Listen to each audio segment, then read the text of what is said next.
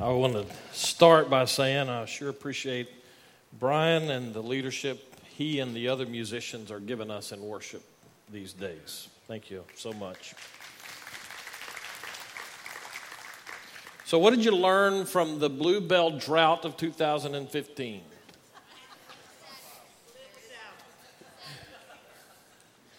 You know, some things make life unbearable. If you're relatively new here, I like Bluebell fairly well. I learned a little bit by the fact that we couldn't just go out and get it, where we placed our faith in a creamery from Brenham. We learned that may not be wise. Take your Bibles, James chapter 1. James chapter 1. I'm intrigued these days as I look at American society, and on a little more of a focused gaze, I'm looking into the religious culture of the American society of the 21st century, and I'm taken with the way we look at wealth. I'm not so sure that we as a Christian population do well with helping our world think about riches and wealth. 2 weeks ago, I asked you to memorize two things. Actually, it's a statement and a question. What's the first? Anybody remember? This is test day, so what's the first statement I asked you? This is a test, all right? So I gave you a little hint. Some of you picked up. All right, and the second, which was the question, was what? Where is God in this? So we're looking at James's letter. I have said publicly now for a couple of weeks that I think actually James's letter probably started off as a sermon of sorts and found its way to print and found its way across Christendom of those early days of the Christian enterprise, if you will, in the first century. James has begun his little letter to us highlighting a basic truth, and that is that when we come up against things in life that test us, those tribulations, those trials, those problems that we have, we come up against those things that we find relatively quickly, or really whenever we find it, we get to the point that we recognize this is bigger than me, and it forces us then to take perspective on it. James has said, consider it all joy when you encounter these trials. And that's a perspective statement. Make the mental disciplinary step that you have to go to say, okay, I take that situation. I recognize that it's bigger than me. This is a test. So what do I do with that? And the immediate question then needs to be, where is God in this test? I want to add a third piece of this now. And I'd like for you to memorize this one too. It also is a question. And the question is, where is my faith? It was tongue-in-cheek a little bit that I ask you what you learned from the Bluebell drought of 2015. Here's what I learned. Get a full freezer and guard your freezer. Because you can't count on the little creamery out of Brenham to carry you through. That's tongue-in-cheek. But the reality is the various places that we choose to place our faith about stuff in life reveals something of our spiritual condition. I'll say it this way. The way we handle wealth definitively impacts our spiritual formation. My dad used to say a number of things. I'll give you two statements on the front end of this that he used to say. The first one, I haven't seen if it's true or not. It has not been true to this point. Here's the first thing. You know that I had 3 kids, 2 boys and a girl. The girl ate as much as the boys. And in the early years of our adult life, and these kids started coming into our family, and then they started growing, I discovered that 3 children have a way of eating you out of house and home. And my dad took me to play golf one day, and I guess my kids were probably in elementary school. Brandon might have been in middle school by that time.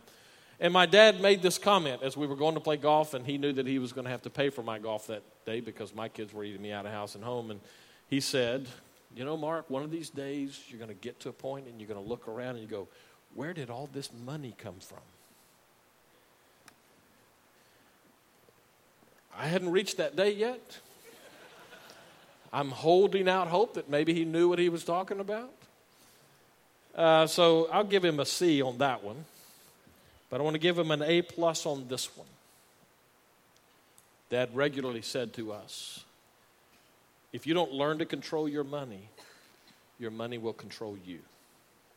Let me tell you something, that's gold right there. And I've seen in my own experience, and I've seen in the experience of other people who just refuse to take control of their financial situation in their life, and it just tore them up. Now, I probably should have started this way, but I wanted to get your attention enough to be able to alleviate a little bit of concern you might have. You can grab your wallet if you feel comfortable doing that, and you can be sure that I'm not trying to get into your pocket today. It's dangerous for a preacher to talk about money from the pulpit because people start thinking he's trying to get into their pocket. I'm not trying to get into your pocket. I'm trying to get into your head today. And better yet, I'd like to see God's word get into your heart. Not so much about the way you spend money, although that could be part of this. It's more about the way you view money. The way we handle wealth definitively impacts our spiritual formation, or to say it another way, your faith has to work in your money. See, we're in this study of James's letter, where James is regularly emphasizing for us that our faith, more than just a body of information in our head and more than just this set of beliefs that we say that we adopt, our faith has to get down into our hands and our feet, and it has to affect the way we live. And our faith in this particular case, as we look at this little stretch of Scripture this morning, is having to do with how we view wealth, or the lack of it. So we find ourselves here in James chapter 1 and verses 9 through 11. I'm going to read those, but before I go to read those, let me back it up a little bit and just underscore again what we've seen in this little letter so far. James in verse 2 and following gives us that perspective statement. When you run into problems in life, you recognize this is a test, and that test moves us to ask the question, okay, so if it's beyond me, then where is God in this? I've made this statement very clearly, I hope, and that is either God sent those trials to you, or He has allowed those trials to come to you. And whichever of those happens to be true at the moment, He gives us the next step of perception. And that is that we see those things, we count it all joy. It is this opportunity for us to accept the trial. That doesn't make sense for us most of the time. And so James gives us the little bit of information we need to make sense of the perspective statement when he says that those trials have a way and they are designed to move us forward in our spiritual growth and development. Our spiritual formation, that process of becoming more like Jesus Christ, is carried further through those trials. That is, if you take the right perspective on them. And so now James comes down to verse 9, 10, and 11, and he gives us an illustration of what that looks like. Now, I need to tell you this. It's more than just an illustration. He is coming to, as if he's saying, okay, so I know that I'm giving you some tough concepts, so let me put this out there so that you can wrap your mind around it in a very practical sense. Let's talk about money and the trials that come with it. But he's not just going to do that. He's also setting up for us one of the major themes of the rest of this little letter of James, and that is how we handle our money.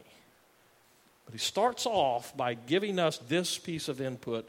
Verse 9, let the lowly brother, that is poor. The word very definitively means poor. Let the lowly brother boast in his exaltation, and the rich in his humiliation. You see the perspective there? You see the contrast between these two, and it's like he turns it on its head. He gives us things that don't seem to go together. Exalt and be happy, glorify essentially in the fact that you don't have resource. And if you do have resource, exalt in the fact that you are humiliated. That makes sense. But let's keep reading. Verse 10, and the rich in his humiliation, because like a flower of the grass, he will pass away. A perspective statement. Verse 11, for the sun rises with its scorching heat and withers the grass. Its flower falls, and its beauty perishes. So also will the rich man fade away in the midst of his pursuits. It almost sounds like James was one of the original members of the Occupy movement. You remember that movement a few years ago? In old days, we had a name for people who did that Occupy. So you remember what they did? They'd go in, they'd take over parks, and they'd get in front of businesses and chain themselves to doors and all that as they protest against people with money. We used to call people like that squatters or criminals. But something about our day and age, that same cry that says that top 1% of earners in our American society ought to be taxed more than the people on the bottom side. There's something about our society that says, I don't have enough, so I want you to pay. That concerns me. Concerns me about the way we look at wealth. And I think, and I'm afraid, that whole mentality just kind of slips into the church.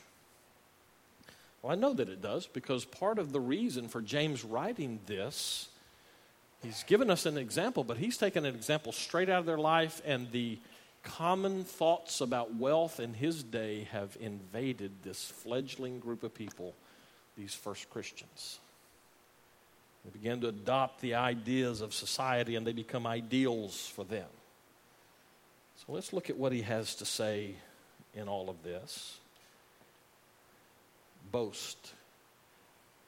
Let the lowly brother boast. It ties in with that discussion about count it all joy that we saw up there a little bit earlier. And James, with that, pulls all of this together as a single kind of an argument, a single kind of a statement. And he draws the distinction between the poor and the ones who are rich, wealthy, we might say. And both of them have their perspective that they need to bring into it. But how do you get to that perspective? I think the best way for us to say this is that James is emphasizing for them, keep the end in mind. If you happen to be the one who has no resource or limited resource, James would say to you, keep the end in mind. You don't have it today, but that doesn't mean that God has died. For those who do have it today, it doesn't make sense that they might be humiliated or to accept humiliation, but he says that is the end. Keep the end in mind. I'll explain that a little better in just a second. Let me just say this. I think James gives this illustration for us for four basic reasons. First of all, he's drawing from a condition in the early church that just touches straight to the heart. You know, the best preaching that anybody can do is the kind of preaching that takes divine truth and just injects it straight into the heart of everyday life. That's what he does here. First century Greco-Roman society, it is estimated that 90% of the Roman Empire inhabitants, including the Jews at this point, and these Jewish Christians, some 90% of them lived at or below the poverty level. There was no middle class in those days in Roman society. There were those who had, and then the vast majority of those who did not have. And a big group of those, the primary makeup of the early church seems to have been those who did not have significant resources. So James speaks into that, and he is trying to illustrate this basic truth of the Christian life, and that is when you come up against trials and struggles in life and you don't have the answers, you can find God in that. But now he's throwing in this little, where's your faith in that? Are you placing your faith in yourself or in the system? Are you placing your faith somewhere in there with somebody's going to come through for me and may or may not be God in the process? I think our our American lifestyle is bent towards materialism. We just want more.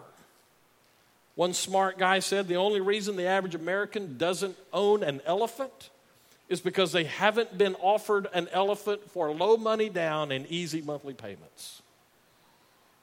How true is that? How much do we need to survive, and yet how much do we have? On a regular basis, we have people come through our church office, and whether they're on the level or not, regularly say, I don't even have money for food. Is that true in your house? Are you one of those people who you're not really sure what you're going to do for lunch today because you don't have the resource to get it? Most of us will go home to cabinets full of food. Some of it has been there long enough that it's expired. But not to worry, because we have faith in Walmart or H-E-B or Market Basket or Kroger or even Dollar General.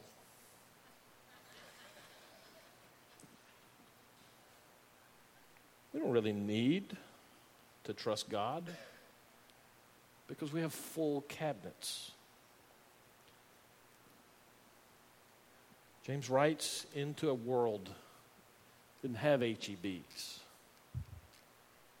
He writes into a world where those Christian people who are already being targeted by the time he writes this, who didn't have the assurances that tomorrow was going to be okay. And in that Roman world into which he writes, the message that he has for those people who have nothing, the vast majority of those that would be in the church to whom he's writing, he says this to them: keep this in mind, that in the end, this trial, this money problem you have won't matter a bit, because where you're going is a place of incredible, untold value. The message that he has for those who don't have enough is maintain your perspective. How hard is that for you to do? In those times that your resource seems to be dwindling a little bit, on those rare occasions for you, or maybe it's the regular occasion for you, that you have more month than you have money left. What is your perspective in that? James would say to maintain your perspective. Verse 9 again, let the lowly brother boast in his exaltation. But James also takes that a next step. He corrects one of the errors in thinking in first century Greco-Roman and especially Christian society, and that was this idea that those people who were wealthy, that 10% that we talked about just a moment ago, that those people in the first century who had wealth because of divine favor. In other words, the gods, if they were not Christian, or God himself, if they were, had blessed them with all of this resource. We find that attitude in our society today. We say it different ways. We say the good stuff we have comes from God. God really blessed me. I said that this morning about our grandson. God blessed us as a family with the way he brought them through. But you know, the reality is that a lot of people who have wealth have nothing to do with God. A lot of people who don't have wealth are some of the most godly people we know. And that was true in first century Greco-Roman society. In the first century early Christian church, we find this idea that gets out there that is somehow if somebody's got stuff, it's because the gods, the divine favor is on them. James says to them, not so. And he says, keep in mind the end. Keep the end at the front of your perspective. And so he elaborates on this one. It's interesting that we get just one verse of the poor people, even though that's who he's really talking to. And then this rest of it that goes to those rich, and some of them would have been in the church, I'm sure. And the rich in his humiliation, because and now he gives these reasons, this perspective. Like a flower of the grass, he will pass away. We went on vacation in, when was that we went to Slow Death of? First part of August, right? And we were in this stretch of time around here where it was 4,000 degrees during the day. You remember that in August? And no rain. So we came home to shrubbery in the front of our house that had just been torched by the sun. We left and it was green. We came back a week later and it was brown, ugly, dead. That's the picture that he writes here. And the rich in his humiliation, because like a flower of the grass he will pass away. For the sun rises with its scorching heat and withers the grass. Its flower falls and its beauty perishes. What James is saying to those who are the rich in their church, you can't count on that lasting forever. So don't get all high and mighty about what you have today, he would say. In other words, he might say it this way: if you have more than enough, maintain perspective.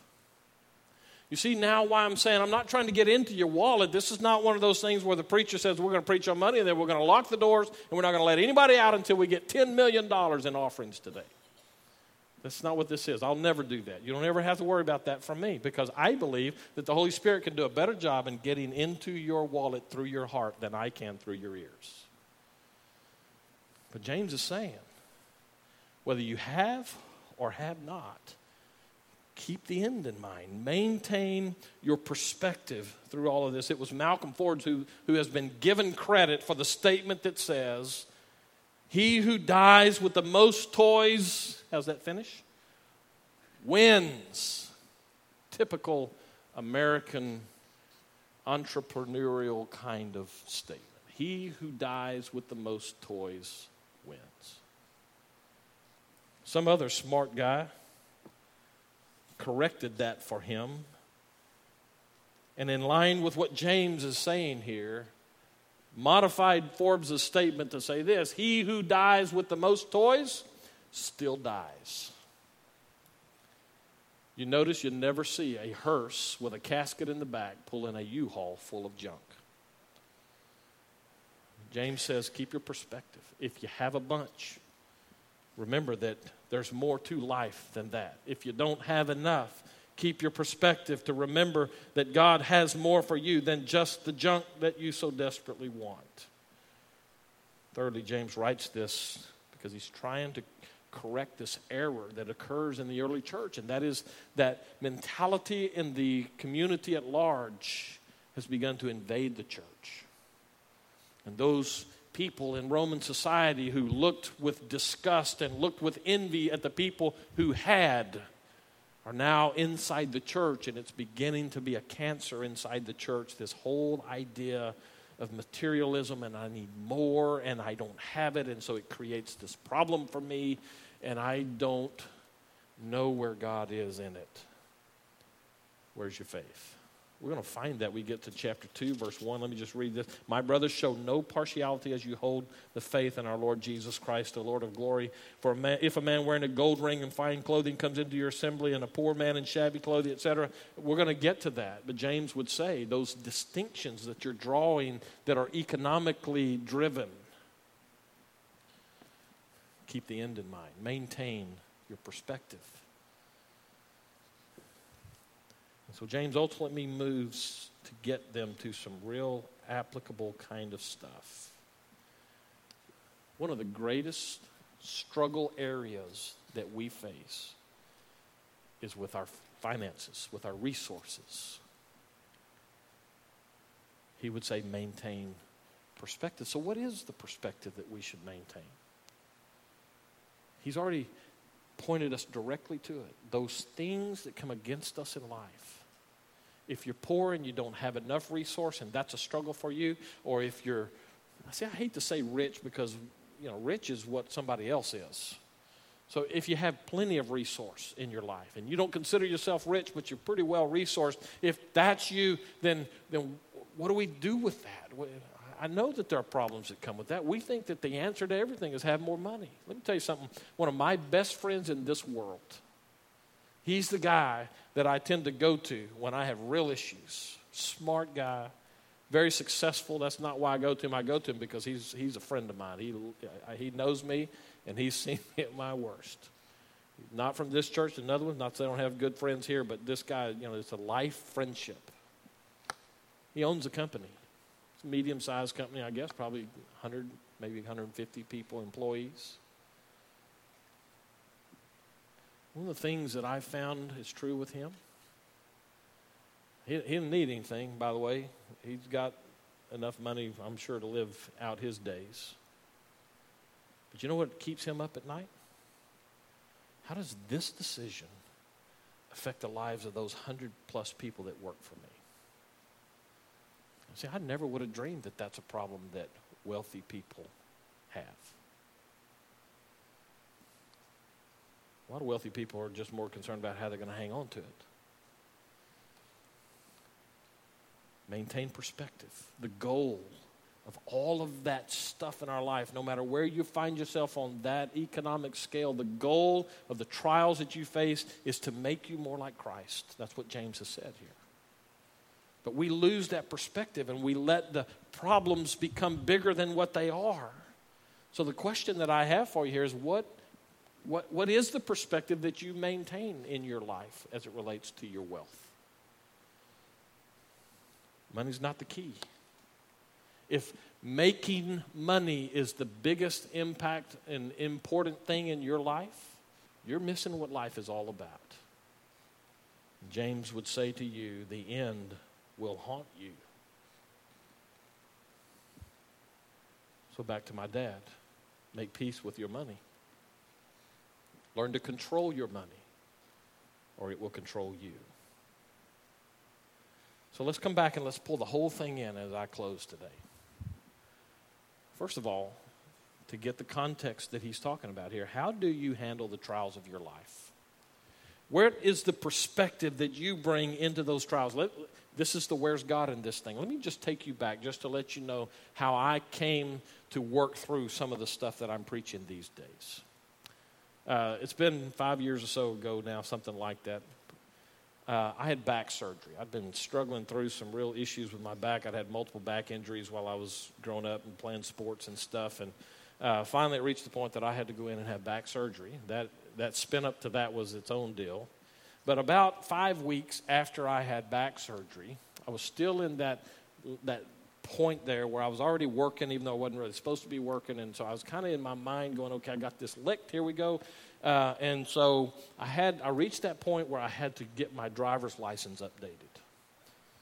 Now, the place that we lived at the time had one small driver's license office. The whole office was about the size of the stage.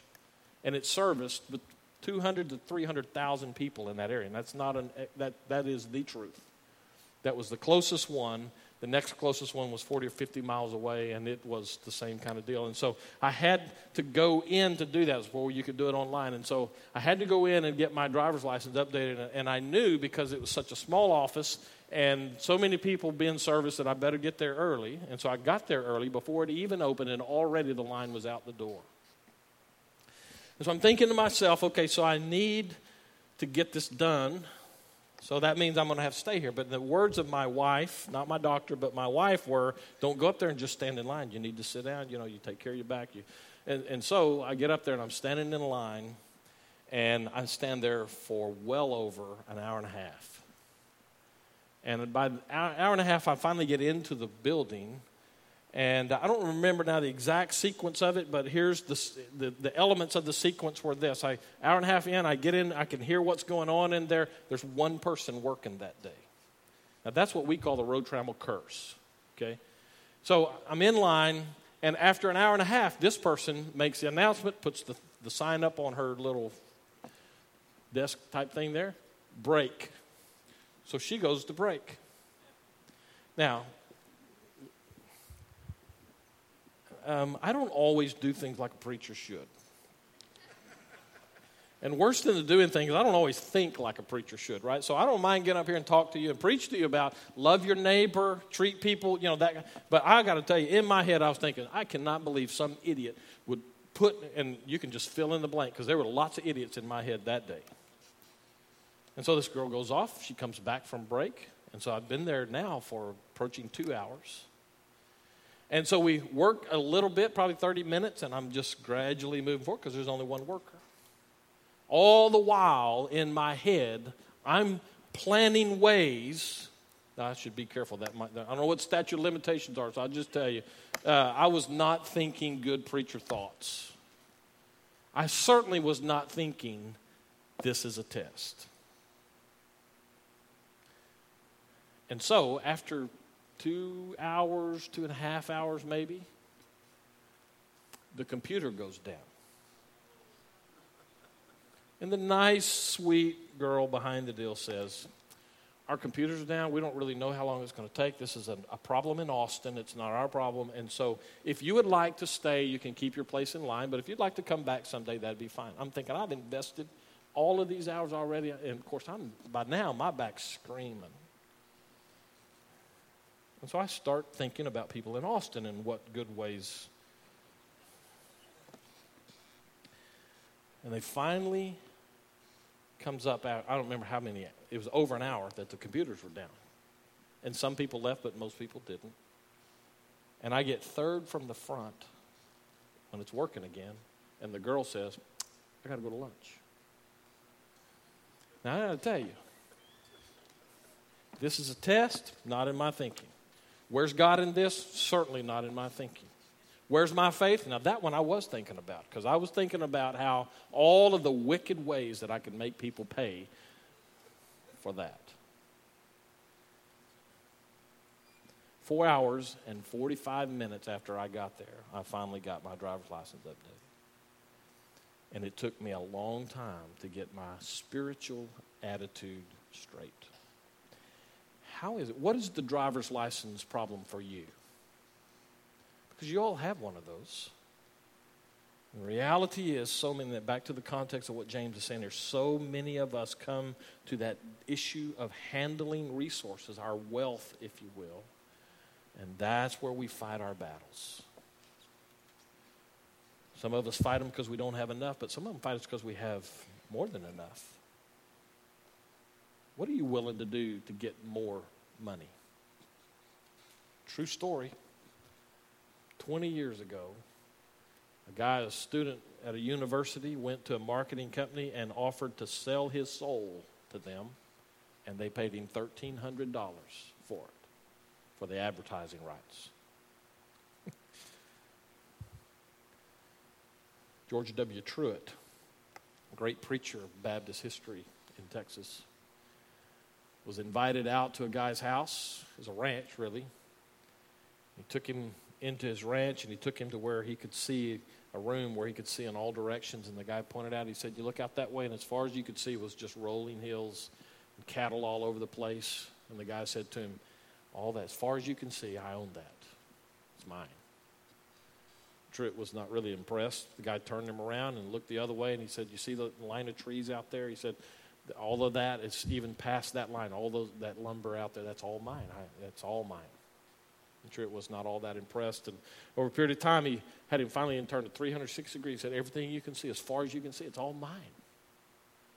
And Truett, smarter than the average duck, grabbed the guy, put his arm around him, and he said, so what about everything that way? And he pointed up. He said, do you own everything there too? The guy ducked his head. He said, well, no, I hadn't really given that much thought. The words of Jesus and other places throughout Scripture would remind us how tragic it is to win at living and lose your soul. Where's God in your finances? So 2 truths and I'm done. Many Christians put more emphasis and commit more resources to their financial portfolio than they do to their spiritual formation. Let me say that a different way. Are you putting more time and energy into checking out your money than you are to growing spiritually? James would say, keep the end in mind. Maintain perspective because your money talks. The test question for you is, how do you respond to the need that is around you? So here's my request to you. A test, if you will, to take home with you. A prayer, to be exact.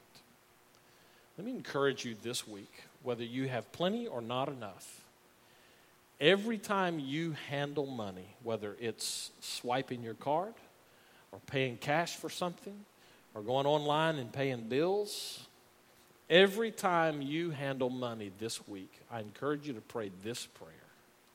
Father, as I handle this cash, remind me of the ultimate priorities in my life and take me deeper in my faith. How is it with you and money? Your money talks. Does your faith work? Let's pray. And Lord, we recognize that this is an area that stresses and stretches us. So we ask you to help us to be faithful to you. Where we are concerned about the trivialities of money, as important as they are in our lives, give us that perspective that we need. Help us to always keep in mind the end of this life and the investments that we make, both with our money and with our other resources. May you be glorified. For those who are here today and struggling, maybe serious financial trouble, bigger than they could ever create on their own, pray that you would show yourself to be real there. And if it's in your plan, if your best for them is to fix the money problems, we pray you to do that. But in the midst of it, if your plan is to teach them to trust you, we pray that you would take as long as you have to for that message to get home. Use this time for your glory, for our benefit is our prayer in Christ's name.